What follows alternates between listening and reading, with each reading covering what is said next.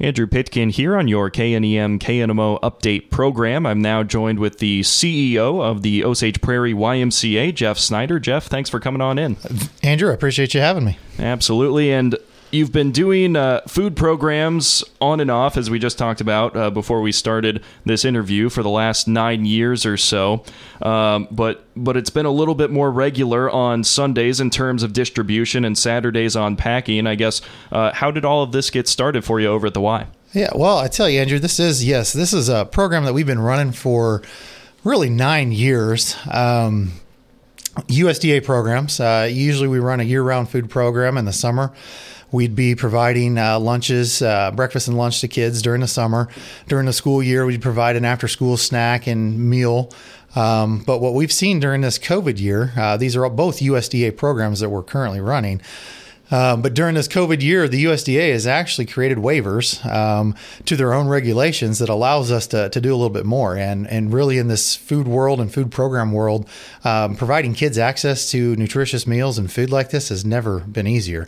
You just got to be creative within those waivers that they've created to kind of find a system that works for you. And that's what we've done. So what is the current system that you all have? Obviously, I've seen it being done on Sundays, but what is being distributed and how does it all work? Yeah, certainly. So basically what we're giving out, we labeled this program our Sunday Grocery Grab. We wanted to really consolidate down to one day of handing out food just to make it a little bit more efficient for our time and for our volunteers and so forth. But so what we're actually giving out is each kid will get a grocery sack. So they're actually getting 2 grocery sacks per kid, one that has all the dry, non-perishable items, the other one that has all the cold items that we keep in a refrigerator out there.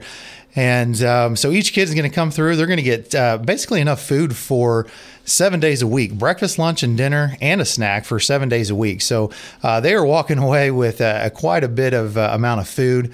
In addition to those grocery sacks, each kid is going to get a gallon of milk and a half gallon of chocolate milk.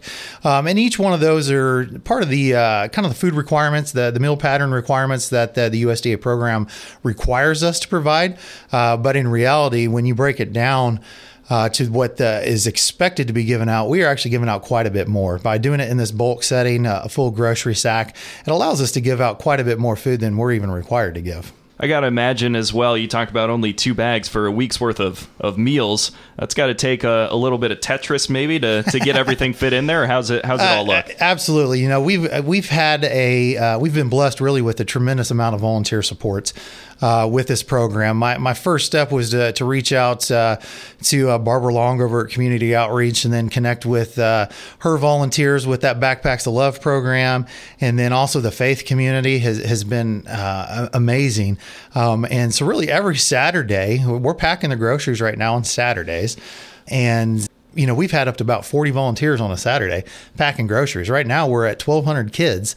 So really that's 1,200 grocery sacks of dry food, 1,200 grocery sacks of cold food, and then plus all the milk that comes with that as well. So with those volunteers, we've actually created an assembly line. We've become a little bit more and more efficient each week. So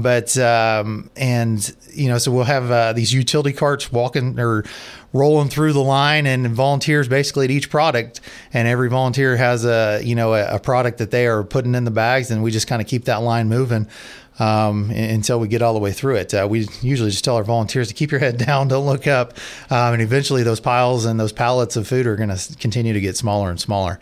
But really, I tell you, the big part of this is the big partner that we have in this is Woods Supermarket. Jason and his team out there has been phenomenal to get us the product because I mean these are pretty healthy orders, and it was important for us to keep the food purchasing local. Jason and his team has been amazing to get it to us. They bring it to us Saturday morning. Our volunteers, the volunteers that we've had have come in Saturday afternoon to put everything together, and then I've got another team of volunteers coming on Sunday to hand it out and load it into the vehicles for the participants. Speaking with Jeff Snyder here on your update program, Osage Prairie YMCA. You're also still looking for more volunteers as well whenever there's a group that's looking for an opportunity like that. So I guess what you've kind of described a lot of the work that they can expect, but what else might be involved and how can they get in touch with you? Yeah, well, please. Yes, we are definitely looking for volunteers. One of the great things that I mentioned before, the USDA, and they created their own waivers to these programs that are allowing us to do what we are doing. And actually the Trump administration just extended these waivers through the end of the school year. So originally the extension went through the end of the calendar year, December 31st. Now it's going all the way through June 30th. So as long as we can continue getting the volunteer support, we'll be able to continue offering this program to our community.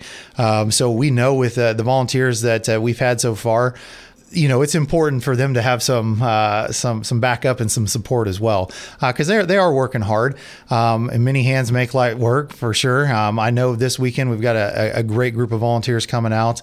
I think we've probably got about 30 or 40 volunteers again coming out this weekend, which makes things so much easier. So we know there's a lot of different groups out there that whether a church group, youth groups, the school groups that are needing volunteer hours, the college groups that need those volunteer hours. If there's anything, basically we're putting together right now the SACs on Saturday. It takes about 4 hours to do total on Saturday and another 4 hours on Sunday. So those weekend hours to get those volunteers out there is crucial for us to be able to continue offering this program.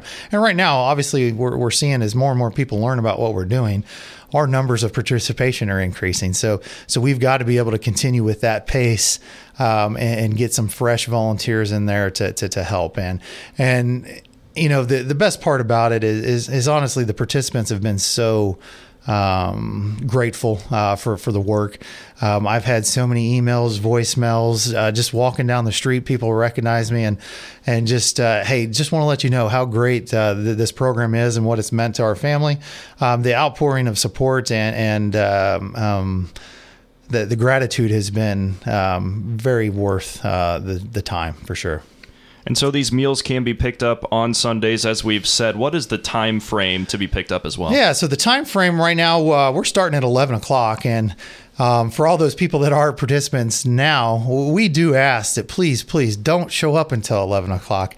We have a lot of folks that are showing up at 9.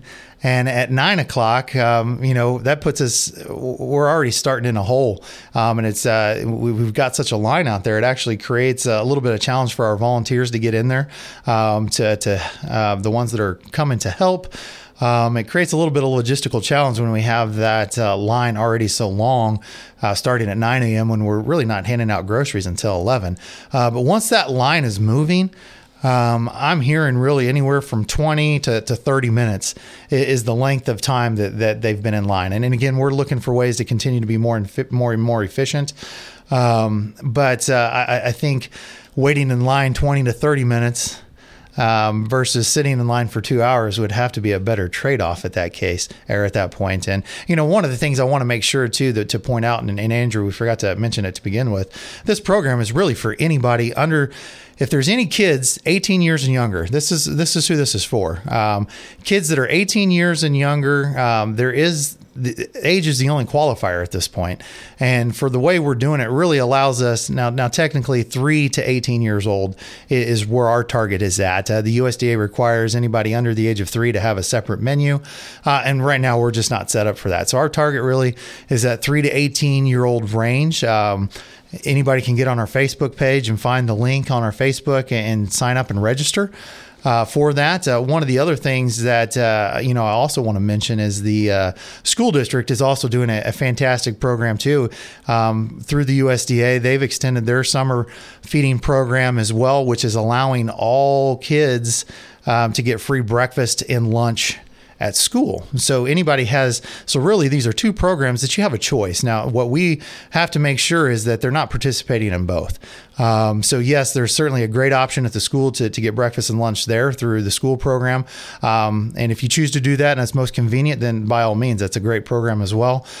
We are just providing an alternative program for those kids that may like to take their lunch to school, the kids that are virtually learning, homeschooled, some that are in the pre-K that don't have access to those school meals. And of course, you have a choice at that point. But that is one of the additional requirements, is that we want to verify and to make sure that people are participating in both programs. So you'll see on our registration form, we ask you to acknowledge that in several places, just to make sure that we're upholding the integrity of what we're doing with our program.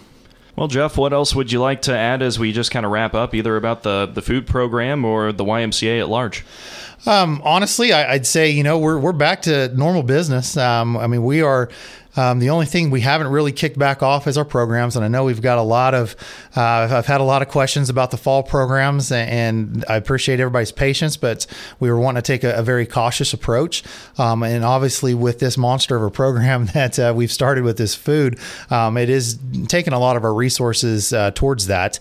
To really, we've always been an organization to try to identify community needs and do what we can to step in and fill those gaps and fill those needs. And right now we've got a tremendous amount of resource that's being put towards this food program.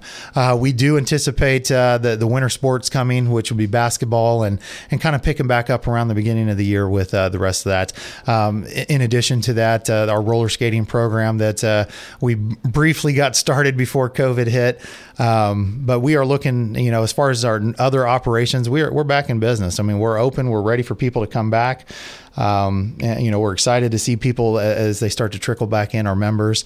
And really, we've been just very blessed with this food program to be able to reach even more people.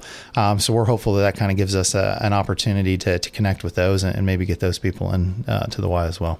Well, sounds perfect, Jeff. Thanks so much. Well, I appreciate your time and look forward to seeing you again. Absolutely. That's Jeff Snyder. He's the CEO at the Osage Prairie YMCA here on your update program on KNEM KNMO.